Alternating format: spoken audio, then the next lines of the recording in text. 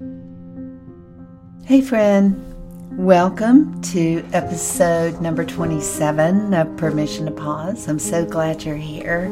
I never take it lightly that there are hundreds upon hundreds, maybe thousands upon thousands of great podcasts out there available for you to listen to. So I'm very honored to have you stop by Permission to Pause.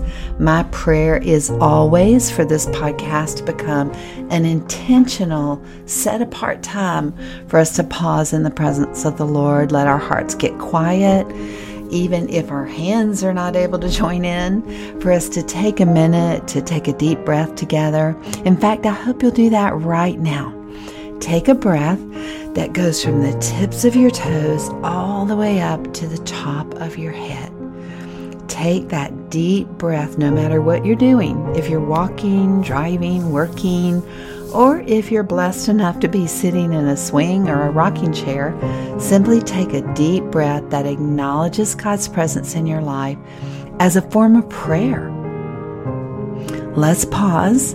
Let's let God speak into our hearts related to the topic that we're going to be talking about today. So in episode number 26, I transparently shared a current struggle that I was facing in my life at that moment, hoping that it would resonate with you in your own life, maybe not at that moment, but sometime in the past and certainly sometime in the future. And the topic was strife. You know, we all know that whether it comes from family or friends or people we thought were friends, strife or the chance for strife is always a reality in our lives. So when I recorded that episode, strife was coming at me from multiple directions in my life. It was causing me to be awake at night, to wake up in the morning with that situation or those situations on my mind to replay over and over. So I shared transparently with you in my prayer chair that morning that I had just sat with the Lord and laid out those situations of strife in my life. I poured out my heart and my perspective of each situation, and I was looking, truly, sincerely looking for God's perspective. So if you missed that, go back to the last episode and catch up on that spiritual journey, because today in this episode, I want us to pause and consider a factor in that process that I heard from many listeners is a stuck place. So the theme of today's pause is the word forgiveness. Where there is strife, at some point, in order for us to experience freedom in Christ, the element of forgiveness has to come into play. At the same time, the topic of forgiveness is often very misunderstood. And many women that I work with, that I train, that I coach, that I minister to, have often gotten confused and stuck in the trap of forgiveness, of what forgiveness really is and what forgiveness is not. So in this pause moment this week, I want to take us some time to lift our heads, lift our hearts, lift our hands, allow God to really clarify some parts about forgiveness in closing the door to strife in our life. So we want to hear straight from Him what it really means to us in our specific situation of strife, and to trust Him to lead us and guide us and give us wisdom in those situations. So there's a great story in the Bible about a young man who had every legitimate reason to hang on to anger, to hold a grudge. He had even the opportunity to experience the joy of payback, but he chose a different response. We're all pretty familiar with the story of Joseph in the Bible that begins with Genesis 37 and actually continues for 10 chapters. Joseph was favored by his father, but he was alienated by his brothers. When he was only 17, his brothers sold him into slavery. According to God's plan, though, he ended up in the powerful kingdom of Egypt, and Joseph was even later thrown into prison for a crime that he didn't commit. So not only did strife enter Joseph's life, when his brothers abandoned him in those early days, but then also again when he ends up from a high position of command to being accused of a crime that he didn't commit. That's strife. So this story is a real example of how strife can continue to come and go in our lives. The story follows a series of divine interventions that are shared in these passages in Genesis. Joseph eventually ends up leaving prison to become the second in command in Egypt, directly reporting to the Pharaoh, and he soon found himself becoming the recipients of his brothers' needs, the very ones who had done him wrong, who had mistreated him, who had violated the trust of brotherhood, ended up coming to Joseph with pleas for help. You can read some powerful parts of that particular encounter in Genesis 45, 1 through 8. But we see over and over how Joseph had every reason to repay his brothers for the agony they had caused him. But he didn't choose to take that opportunity. He chose to forgive. He allowed love to replace bitterness. He understood that God's plan for his story far exceeded his own plans. And as we pause together this week, I want us to think about the plans that God has for our lives. I want you, my friend, to think about the plans that God has for your life. In spite of the strife, in spite of the violations, in spite of the mistreatment, in spite of the wrong treatment, let's remember that God has a plan for our lives that cannot be uprooted by those who do wrong against us. There are three things I want us to think about with strife. As we move from strife to forgiveness, I want us to think about what real forgiveness is. When we move from rejection to forgiveness, abandonment to forgiveness, outright wrong treatment to forgiveness, let's remember three things. Number one, forgiveness is not forgetting. We often hear that phrase, forgive and forget. But the truth is, we don't forget. Forgiveness is not amnesia.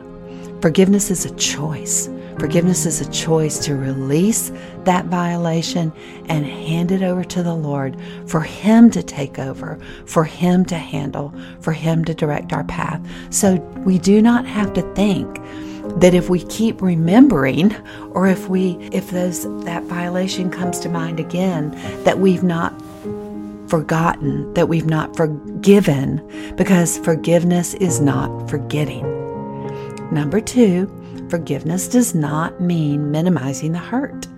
Forgiveness does not water down the offense, saying that it's okay or that it wasn't bad, that the person didn't mean to hurt us. The truth is that we have been deeply hurt, and sometimes intentionally or not intentionally does not mean that that violation was right. God is a God of truth. Forgiveness calls violation what it is. So forgiveness, number two, does not mean minimizing the hurt. And number three, forgiveness does not necessarily mean reconciliation. So perhaps you were thinking, if I forgive, I have to initiate or be receptive to reconciliation. But reconciliation might not be an option for you. Forgiveness does not always mean reconciliation. Sometimes it's better to let that person or those people who've violated your trust to be removed from your life. I have a great example in a dear friend who was just involved in a severe violation in her marriage. So she can decide not to drink the poison of unforgiveness and keep her own self stuck. But she does not have to reestablish that relationship. So let's take some time this week to pause before the Lord, just like we did last episode as we laid those situations of strife in front of Him, to acknowledge strife and brokenness and ask Him to move into the situation. We allow God and ask Him to show us where we're wrong and what we can do to improve and to bring more fruit, more godly character, more holiness into our own lives. Let's ask Him as we pause in this theme to show us what forgiveness looks like in our situation, what it is and what it is not, so that we can land in that place we're promised in Romans 8:28, that God causes all things to work together for good for those of us who love Him and are called according to His purpose. And we know that truth is for the word for our perpetrator as well as us. That God works all things together for good for those who love Him, even if there's someone who's hurt you, someone who's violated your trust, someone who has treated you wrongly. Whatever your feelings or emotions are, just knowing that God has that other person or those other people in His grip, if they love Him and they are called according to His purposes, He will handle it. He will take care of it on our behalf. He'll give us wisdom. He'll show us what to do, but He'll also change their heart. We can trust Him with our pain, with our strife, with our violations, with our violators. So I love the words in Colossians 3:12 through 15, and I want to pray those for us right now as we consider the word in our life, forgiveness. So Lord, You chose me to be a holy woman. You love me. And You desire that I clothe myself with tenderness, mercy, and kindness, with humility and gentleness and patience. Father, help me to make allowances for the faults of others, to forgive those who've offended me.